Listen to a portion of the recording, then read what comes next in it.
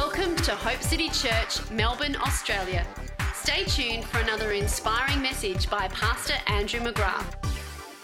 We want to welcome those listening on live stream today. It's so good to have you here as well. And we know that God's going to bless you in a powerful way. Turn with me today to Isaiah chapter 1, verse 19. I've got a two-part series on walking in the blessing of God. This month is the month where we're talking about the blessed life, and it's God's intention that you live under so much blessing that you can't contain it. Okay. Does anyone agree with that? Good. So I'm going to cut this sermon into two parts.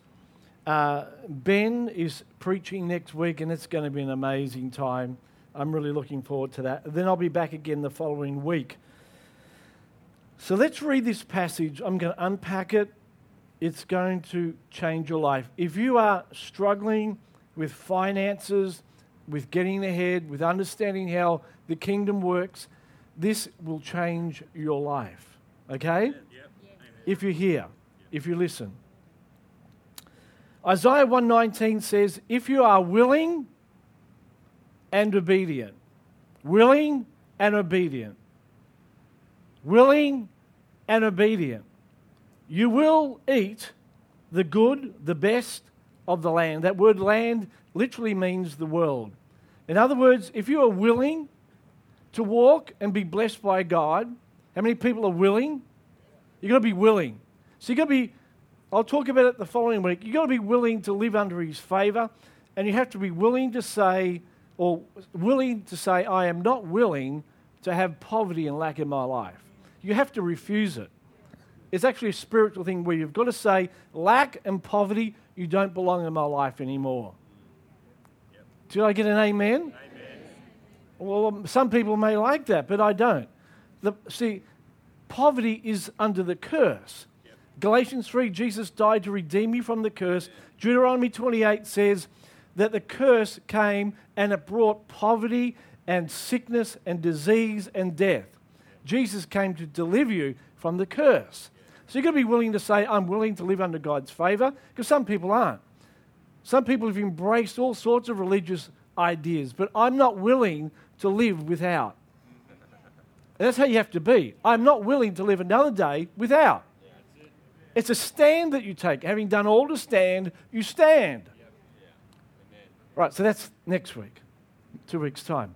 But I want to talk to you today about the obedience part so you can eat or partake of the best of the world. Yeah. And I want that. I want the best. See, the Bible teaches us that the world belongs to the Lord, and it's His good pleasure to bless us. He says He takes pleasure in the prosperity of His people.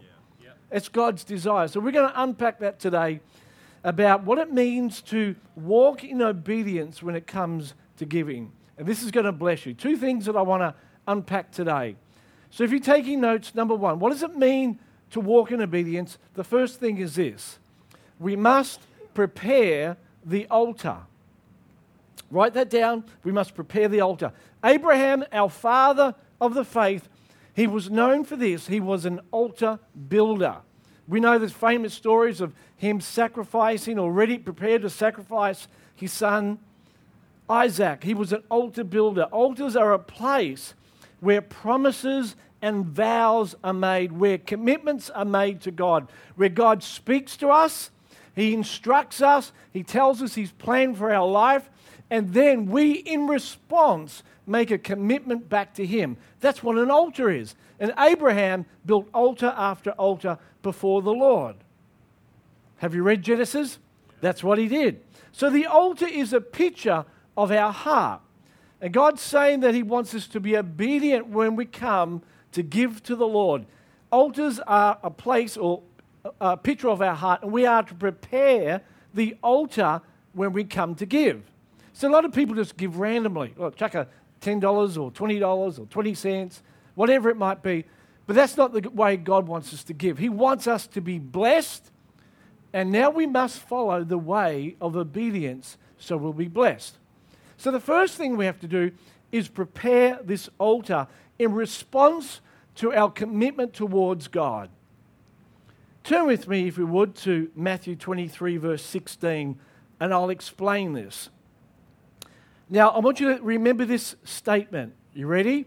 The purity of the altar is what sanctifies the gift. Listen again. The purity of the altar is what sanctifies the gift. Let's say it another way. Listen carefully. The purity of your heart is what sanctifies the gift. An impure heart and the gift won't be sanctified. So God says, I want you to come in obedience to me when you give. And I want you to sanctify your heart before you give your offering. Because the purity of the altar is what sanctifies the gift. Right, let's read. Woe to you, blind guides! You say, whoever swears by the temple, it's nothing. But whoever swears by the gold of the temple, he is obliged to perform it. Fools and blind. For what is greater, the gold or the temple that sanctifies the gold? Who is the temple? That wasn't a trick question. Who are the temple? Yeah. So he says, who is greater, the gold or the money or the temple that sanctifies the gold? You sanctify your gift. Your heart is what sanctifies the gift when you come before God. Right? Verse 18, whoever swears by the altar, it is nothing, they said. But whoever swears by the gift that is on it, he is obliged to perform it. In other words, elevating the gift over the altar. Fools and blind. For what is greater, the gift or the altar that sanctifies the gift? This is what Jesus is asking. Which is more important, your heart or what you give? He's asking you. He says in verse 23, woe to you, scribes and Pharisees, hypocrites! For you pay tithe of mint and anise and cumin, and you've neglected the weightier matters of the law. Listen, justice, mercy, and faith. These you ought to have done without leaving the others undone. So he's not saying don't pay your tithe. He's saying get your heart in order. What is most important is that when you come before the Lord, your heart is prepared before Him in obedience to Him. The heart, the altar, sanctifies the gift. I'm going to show you today that when we give, it's a big, big deal. My conviction is this, that the majority of the church have no idea what happens when you give according to God's plan. How do I know? Well, not in this church, of course, but in many places, people get offended when you talk about money, or else they're indifferent about their money. They don't realize the power spiritually, which I'm going to show, of what happens not just here, but do you know what? This city and its destiny and the ability to unlock strongholds is directly tied to the way that we give. I'm going to show you. So we're praying, we're doing all these things to bring change to our city, not understanding one of the primary ways that God breaks into a city is through our giving. Really? Yeah, really. That's what God teaches in His Word. I'll show you in a minute. Hang in there. So we make the gift greater than the altar that sanctifies the gift. And Jesus said, if you think like that, you're a fool and you're blind and you've got no idea about the kingdom. Big words, aren't they? Strong words. So the condition of our heart is more important than the size of our gift. The altar sanctifies the gift. It separates it from what is profane and it makes it holy.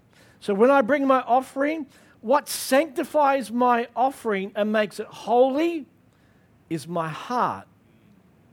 The altar sanctifies the gift. The gift doesn't sanctify the altar. I grew up thinking that it was the other way around. In fact, and I have to be careful how I put this in context, but there were people that everybody knew their hearts were wrong. The greatest thief and robber and, you know, did everything underhanded, but he tithed, or they tithed, And then the Christians would say, look, God even blesses those that act wrong, but they have the principle of tithing. Really? That's not what Jesus says.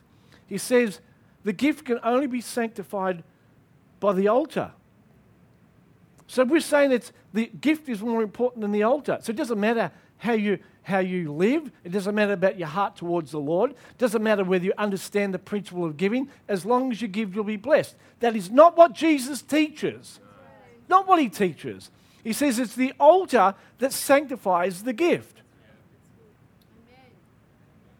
So if we put our gift on the altar of the half-hearted, it won't be sanctified.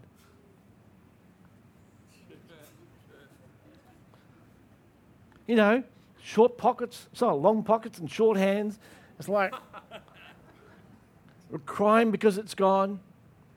Right through the scripture, the Bible talks about giving with a merry heart, not giving under compulsion, about preparing your heart. Imagine if Abraham had have came to the altar to sacrifice his son and was like, oh, if I have to. I don't really want to do it, but if I have to. Imagine if God had have done that when he sacrificed his son on the altar. Well, I really don't want to. All these people, they don't deserve to be saved, but all right, if I have to. I guess it is my plan. I'll do it reluctantly. No, for God so loved the world that he gave. His heart was one of just wanting to bless us. This is the whole story about the widow and the mite. It's kingdom economics. How could a woman give more than all the rich? Because of her heart. She gave all that she had because her heart was all his. If she had had too much, she would have given them both. Jesus wasn't focusing on the gift. He was focusing on the altar. It wasn't that the rich man hadn't given enough. It's their heart wasn't his. The altar sanctifies the gift. Are you getting this? Oh, it gets better. Matthew 5:23. Therefore, if you're offering your gift at the altar, and you remember today that your brother or sister has something against you, leave your gift at the altar. God's saying this, I don't want your money if you've got an ugly heart.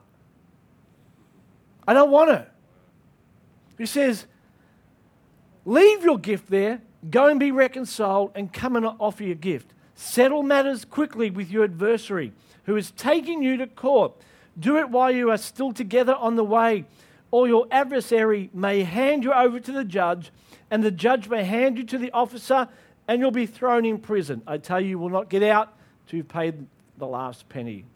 Our finances, listen, they carry a statement of our heart to heaven. The way we give, the attitude, the condition of our heart carries a statement all the way to the throne room. There's a message. Abel's gift cried out. When we give today, there is a message that follows that gift all the way to heaven and either condemns us or justifies us. Either allows the enemy to do what he wants in our life or allows God to favor us and bless us. So if we bring our offerings with uncleanness and unforgiveness and just ratty hearts and angry hearts and resistant hearts, it tells us here that we give the wrong testimony in heaven. This is what happened with Cornelius. Acts 10 verse 3. Remember the story? It says your prayer and your giving has made its way all the way up to heaven as a memorial. And God's got off his throne and said, what's going on here? There's somebody giving with great faith. There's someone that is giving and his heart is wholly mine. I've got to do something about it. We are here today because a man gave like that. Do you understand the connection between how you give and the impact you have right around the world? No, it's just me. I'm just giving. It's just me giving at Hope City Church. How could that make a difference? Cornelius. He gave. And because he gave in obedience with a pure heart, God blessed him and the Gentiles came into the kingdom. Are you getting this? God was stirred into action by the sound and memorial of his offering in heaven. It was releasing a testimony in heaven. So when I give, when I prepare my heart, and I pray this prayer when I give him my tithes and offerings, and I make him Lord of my life, I prophesy over my offering, over my life, and I give him glory. I make him Lord and tell him, this is great pleasure for me to do this. I worship you. That is going up before heaven, and it's creating an audience with God, a testimony, and he says, I see that and I will second it. Yeah. And I will begin to decree over you what I see over your life. But when my heart is not right with God, when it's out of reluctance or compulsion, or when I am ugly towards everyone else around me, my offerings are bringing the wrong testimony before God. It is a big deal to get your altar right. Get that right first. Well, I tithe, good on you. That's good. But get your heart right. Get your heart in alignment with the kingdom of God, with his heart, his agenda, his purpose. And then when you do that, that altar will sanctify the gift and make it holy and set apart. That's a big deal. Malachi chapter 3, turn to that. Amazing chapter. So we focus on the end of this chapter, but Malachi 3, Malachi prophesies that there is a Messiah coming. His name is Jesus. And he is going to come with a purging fire. Ouch. A refiner's fire. And it says he's doing that in order, listen, Jesus comes with purging refiner's fire in order that you and I can give our offerings in righteousness.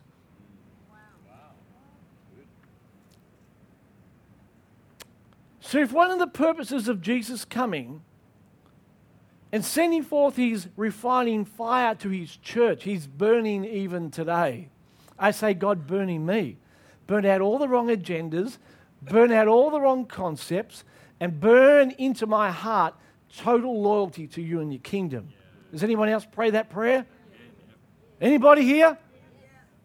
Either the fire of God comes and burns out the rubbish, or will come and burn eventually and destroy all that you've built. So he says this refiner's fire is coming. And it says, so we can offer offerings in righteousness. Now listen to this. Righteousness and generosity are from the same Hebrew root word. Zedek, which is on the screen, is it here? Equals righteousness. Tzedakah is the word for generosity. They both come from the same Hebrew root word. And the fire comes to burn in our hearts so we would offer offerings in righteousness or generosity. This word tzedakah, the last two letters are AH, and it literally means to reveal or behold. So in other words, when we live righteously before the world, they will behold our generosity. Well, I'm a righteous person. Well, for the world to see our righteousness, it will be displayed in untold generosity to the world. We are to be the most generous people in all of the world. Woo! Come on! All right, I know I need to preach this now. Listen to this, Matthew 25. I'll get back to Malachi 3. There were 5 foolish virgins, and do you know what their problem was? They carried no oil. But do you know what the Jews teach? They teach that the Hebrew version of this story in Matthew is that they took no, guess, ready? Tzedakah. They took no generosity with them. That's what they define the word oil. It's actually generosity. Isn't that interesting? Yeah. So this parable precludes the sheep and the goat, and the analogy of the sheep and the goat nations. So he's saying that these 5 foolish virgins, they had not trimmed their lamps, and they had no generosity. And God was saying, and a warning to us, that the division between what is his and not his is those that are generous and those that carry no generosity in their spirit. So Jesus talks about how he's going to judge the world, and the key to the way he judges the world is the generosity of our hearts. Lord, Lord, I prophesied in your name. He said, I don't know who you are. You don't carry my DNA. My DNA is generosity. So the fire comes to purge us so we would make offerings of righteousness or generosity. It would flow out of our hearts. So back to Malachi. Verse 4 of chapter 3. Listen to what happens. The result of the offerings going up before the Lord as they've been purged, God begins to judge. Now listen carefully. Verse 4, Malachi 3. The offering of Judah and Jerusalem will be pleasant to the Lord, as in the days of old, as in former years. I will come near to you for judgment.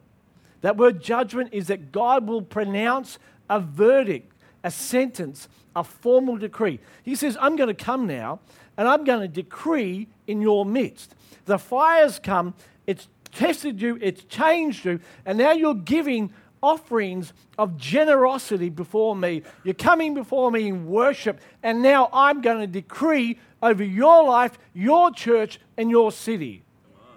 And listen what he says. I will be a swift witness against the sorcerers, adulterers, perjurers, against those who exploit wage earners and widows and orphans, against those who turn away the alien, because they do not fear me.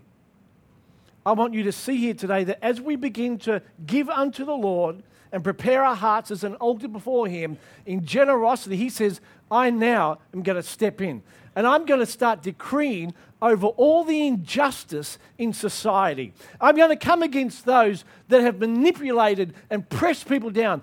I'm going to judge them that have abused the orphan and the widow and those who are down to their last meal. I'm going to take action against them. And why will I do that? Because the church has come before me and they prepared the altar of their heart with generosity and they've worshipped me and their offering has come up to me. And I've seen that offering and I've been a witness to that offering. And now I am judging the earth. And we haven't joined the dots between the quality of the altar that presents the gift and God's ability to judge injustice. Is this comprehending? It's like, so we go out there in our placards and all these things. No more abortion, no more this, no more that. Signing petitions, all good in their place, I guess. But not realizing. And there's a whole movement that's turning the church away from giving of their tithes and offering. And they don't realize that this is a vehicle to release God's judgment on the earth and bring justice to society. Oh, if I get excited because this thing turns me on, it's like, yes, Lord. Yes, Lord. This is my city. And I have a passion for the body of Christ to understand the power of giving. I feel it in my bones when I go to places and when the offerings take, I can feel the lack of faith. That's my money again. Testimony goes up to heaven. Heavens are shut. And then we go and call a prayer meeting. We're going to pray for a breakthrough. Don't bother. Don't bother. Stay home. Watch TV. You're wasting your time. Because when the offering was taken up, you shut your heart. You gave reluctantly, and it's gone up to heaven as a witness, and God said, no can do, sir. Sorry. You've tied my hands. Our offerings don't just meet needs. They produce sounds of justice in heaven that give God His right to release His passion on the earth. How's that? So when we bring an offering in righteousness, we come into agreement with our Father and we give Him a legal right to judge. See, we don't understand. Lots of things have been won at the cross, but to enforce them requires acts of obedience so we come in alignment with His will so He can move on earth. God won't move until earth responds and gets into alignment with God. We say, well, everything was achieved at the cross. Absolutely. Absolutely. The victory was won. But now it has to be enforced. And it's enforced through our acts of worship and obedience to Him. The purity of the altar is what sanctifies the gift. Say with me, the purity of the altar is what sanctifies the gift. Well done. So point 2. You ready for point 2? Yep. Good. So we've talked about the altar and making sure that that is established in righteousness. It's so important. The purity of the altar sanctifies the gift. Now we're going to talk about the second part, which is to do with establishing God as head over our finances. And this is the second thing. The power of the gift is that it sanctifies the whole. The power of the gift, our tithe, is that it sanctifies the whole.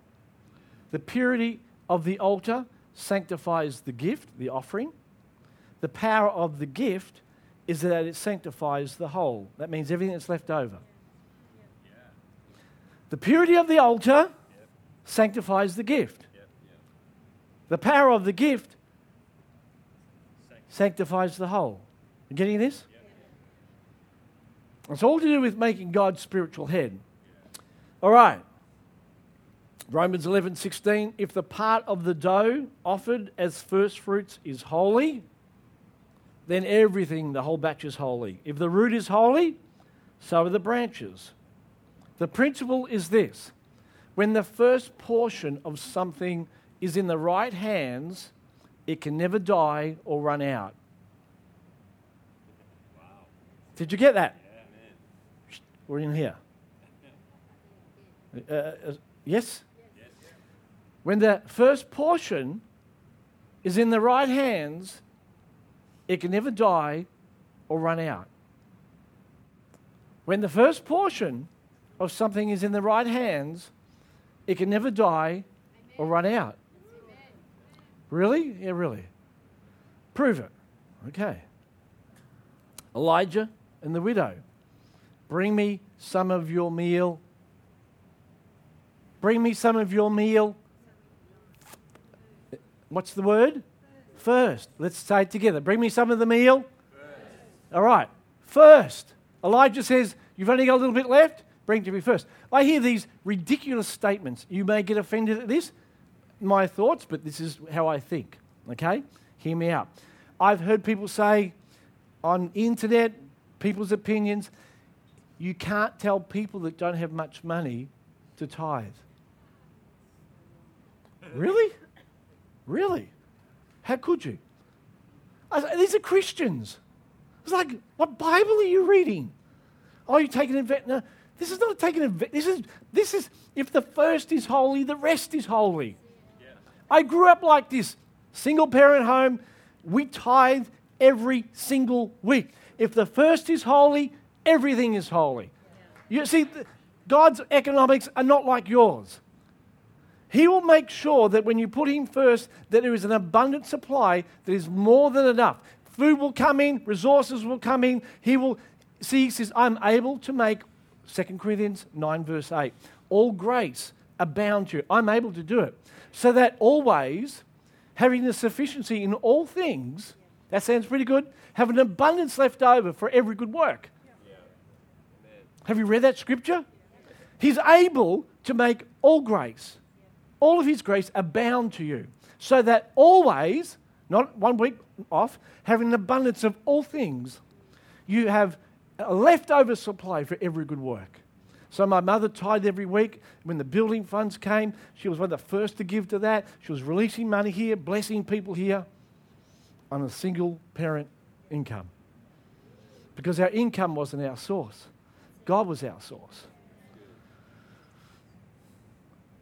When the first fruit is sanctified, everything is sanctified.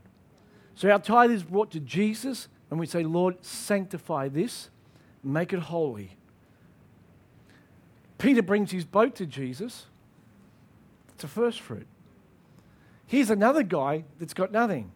He's on the dole, really. He's got no income, no fish. Fancy of all people, Jesus picking him. It's like finding the poorest person in church and says, you're going to be my source of blessing. Oh, Jesus. First fruit is holy. The rest is holy. Gives him his boat, and what does he get? He gets so much fish he doesn't know what to do with it. And he calls his partners in, their boats overflow. The loaves and the fish. Remember, the boy brings his offering to Jesus, puts it in his hands. The offering changes kingdoms. See, when I bring my money, it's not in God's kingdom yet. It's in the world system. I bring it and I put it in his kingdom by faith. I said, Lord, this is yours. You owned it. Bless it, multiply it, protect it. And so when I bring it to him, the rest of what I own is all sanctified and holy. It's amazing, isn't it? That's what happens in the Bible. That's what he teaches us. It's right, really clever. It's amazing. See, Jesus himself was a first fruit. Think about it. 1 Corinthians 15:20, it tells us that he is the first fruits of those who have fallen asleep. So in other words, God sowed Jesus as a first fruit, and he made the rest of the batch holy. How amazing is that? You should have a good laugh at that. That's awesome.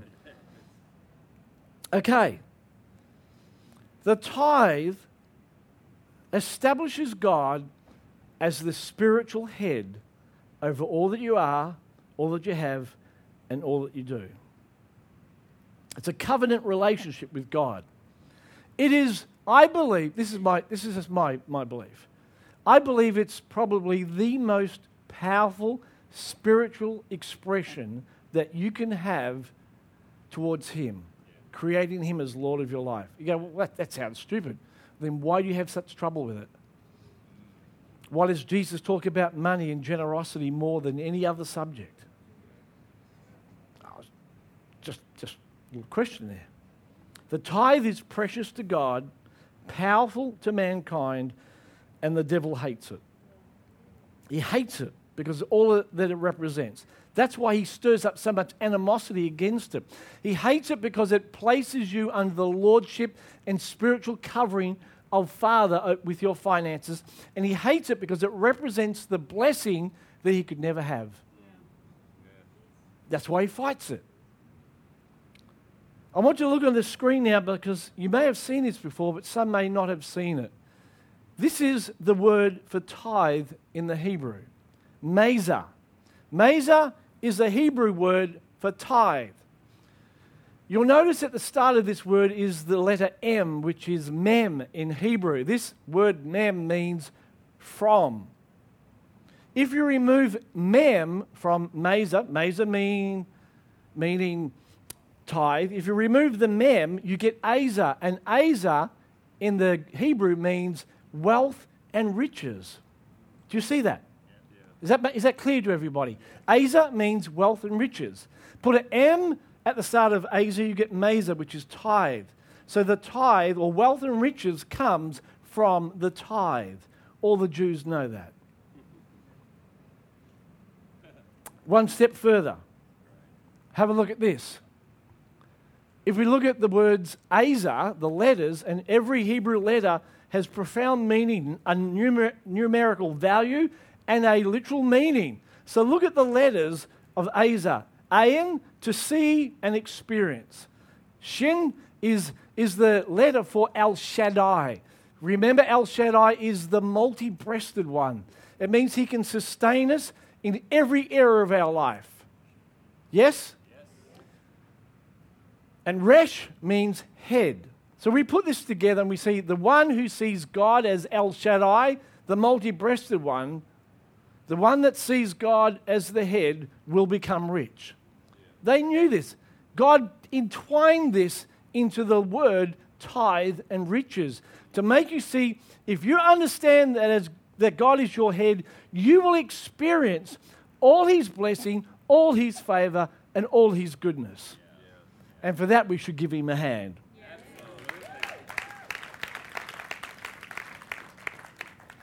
Now listen to this. The tithe established God as head, spiritual head over the family.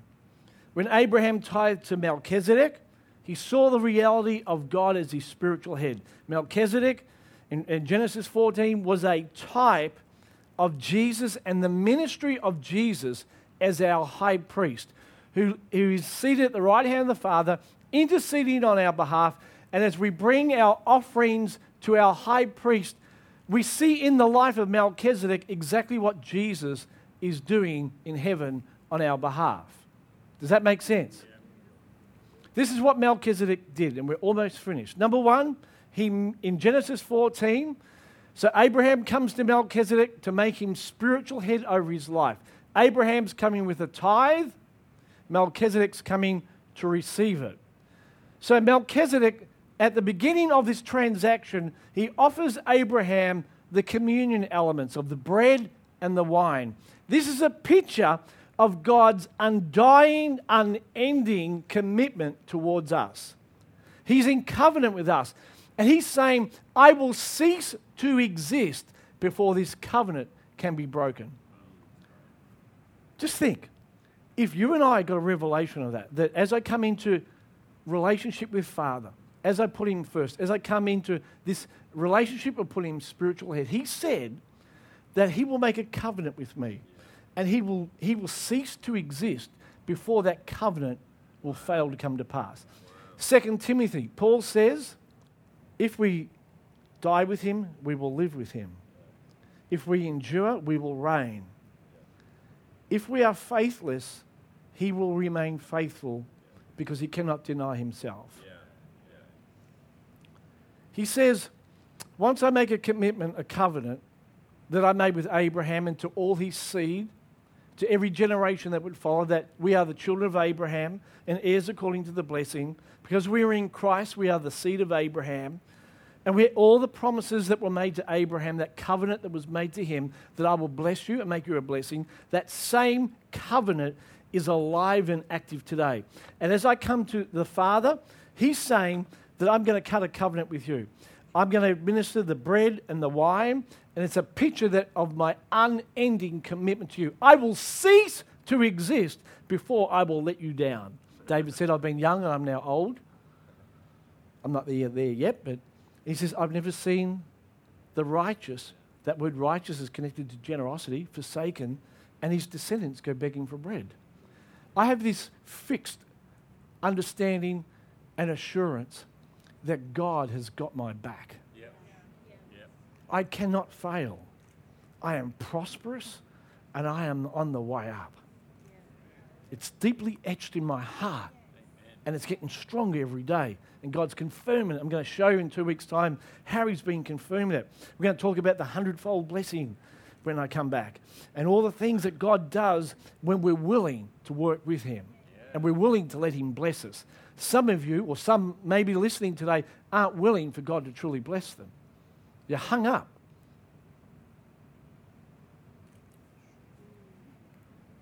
So he receives he comes to Melchizedek, he gives them the bread and the wine, and he says, this is a commitment to you, Abraham, and to all your seed, that I am utterly dependable in this covenant. Now listen. The second thing is that Abraham gave Melchizedek the tithe. Melchizedek received the tithe. Remember, I shared in the offering message that went a little long last week about this whole concept of who gets the tithe. The tithe doesn't go to Red Cross.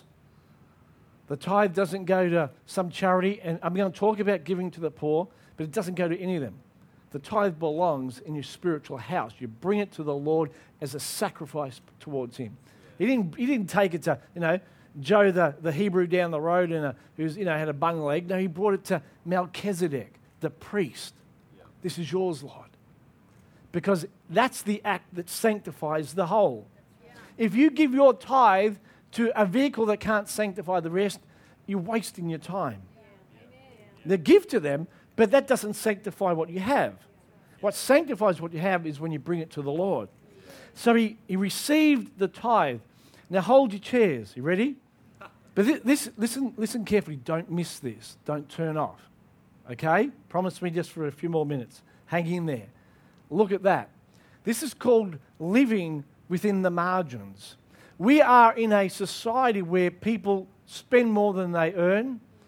The American government, Australian government, every year, if you go to the debt clock, they say, look at the markets, they're going up. Look at this, unemployment's down. Yes, and look at the debt. Look how much you're spending as like a pseudo cover for growth and increase. And so that filters down to the individuals. We are, I was going to say hopelessly, but it's not hopeless. We are so in debt in this nation as a whole.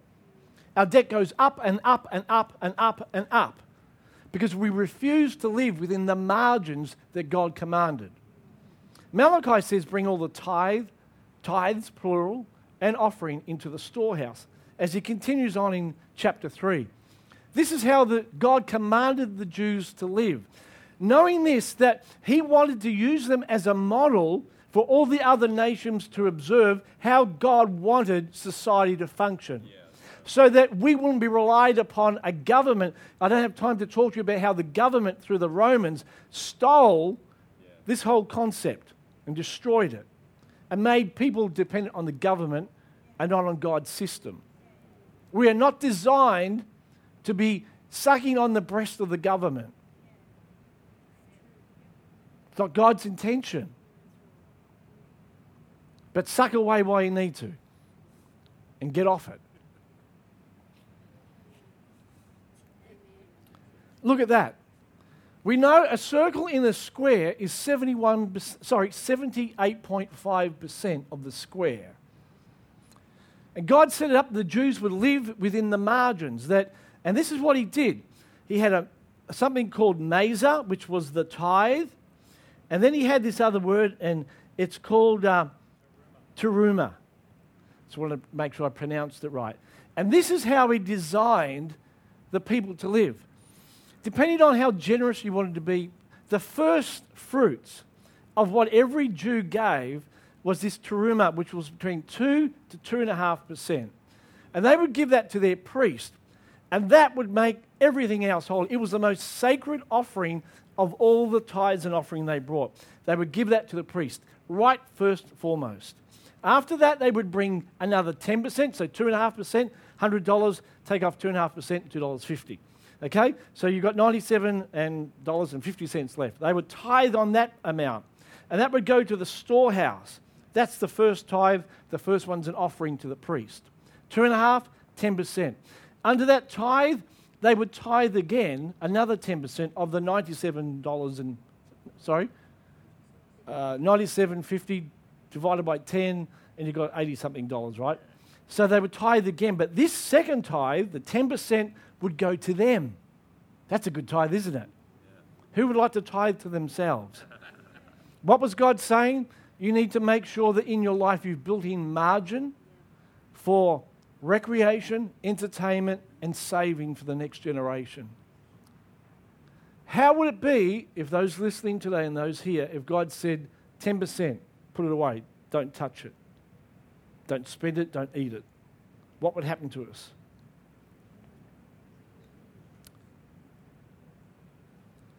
As you count all the tithes, it's approximately 78.5 or 0.8% left for yourself. That's the circle. It's called living within the margin. And they found as they did this, and in that second tithe that they tithed to themselves, every third year they would give that tithe to the poor. So in effect, they're giving 3.3% of their tithe to the poor every week. The poor were taken care of. They were taken care of, the priest was taken care of, the house of God was taken care of, and the rest that they owned multiplied and was blessed. Wow. How amazing. Just a thought. Numbers 10 verse 10, the people came and presented their offerings and tithes to the Lord, and they would blow a trumpet. Paul says, the trumpets are connected with prophecy, doesn't he? He says when you blow a trumpet, you need to make sure it's a clear tune so everyone understands the tune that you're playing. So when we come before the Lord, we, with a clear tune, prophesy over our finances. Not, there you go, Lord, but I'm declaring increase. I speak over my life. 100-fold return is coming to me.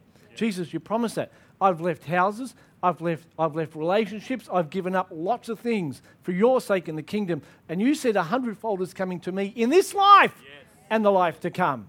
You said 30, 60, 100-fold. I prophesy today that you are a good God who delights to bless me. I give this offering as a free will sacrifice. You are worthy. I'm blowing the trumpet now. There's a clear sound, not, oh, I guess it might work. Oh, I'll give this a try, and if it doesn't work, I can try something else. That's not a trumpet. That's a flute. Blow it clearly. And then God hears that trumpet, and he begins to speak over all that I have left. See that circle? It's all holy. And somehow he gives me witty inventions and business ideas and places to invest and people to bless me. He prospers me so much that my cup overflows. Well, that couldn't work. It doesn't make sense. It doesn't add up. Of course it doesn't add up. It's a kingdom. It's not Mammon's kingdom. It doesn't add up when the widow gives Elijah that first meal. But then it overflows, and what she has left is more than enough. It pays all the debts, all the bills, and they live off it. It's amazing.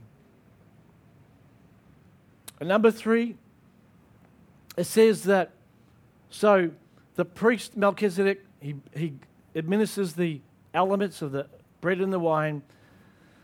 Abraham brings the offering, and then the priest, it says, he administers the blessing. He speaks over Abraham, and he calls him the blessed of the Lord. He proclaims his goodness. There's a sound that comes from heaven, and he says, justice is coming not just for you, but your family, your church, your workplace, your city. I'm about to move in a powerful way.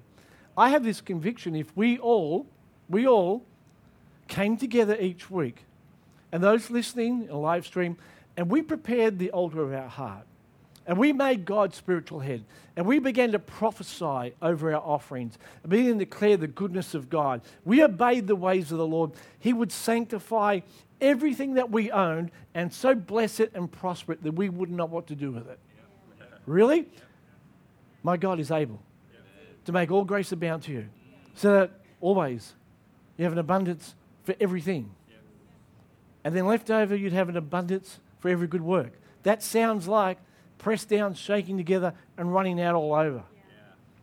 Or you can try mammon, scrimp, hoard, save, worry, stress. Or we can try it God's way. If you're willing and obedient, you'll eat the good of the land. Next time I speak, I'm going to talk about what it means to be willing. And I'm not willing to live in poverty anymore. I'm willing to be the blessed of the Lord. We're going to talk about the 100-fold increase. That's every believer's right and inheritance.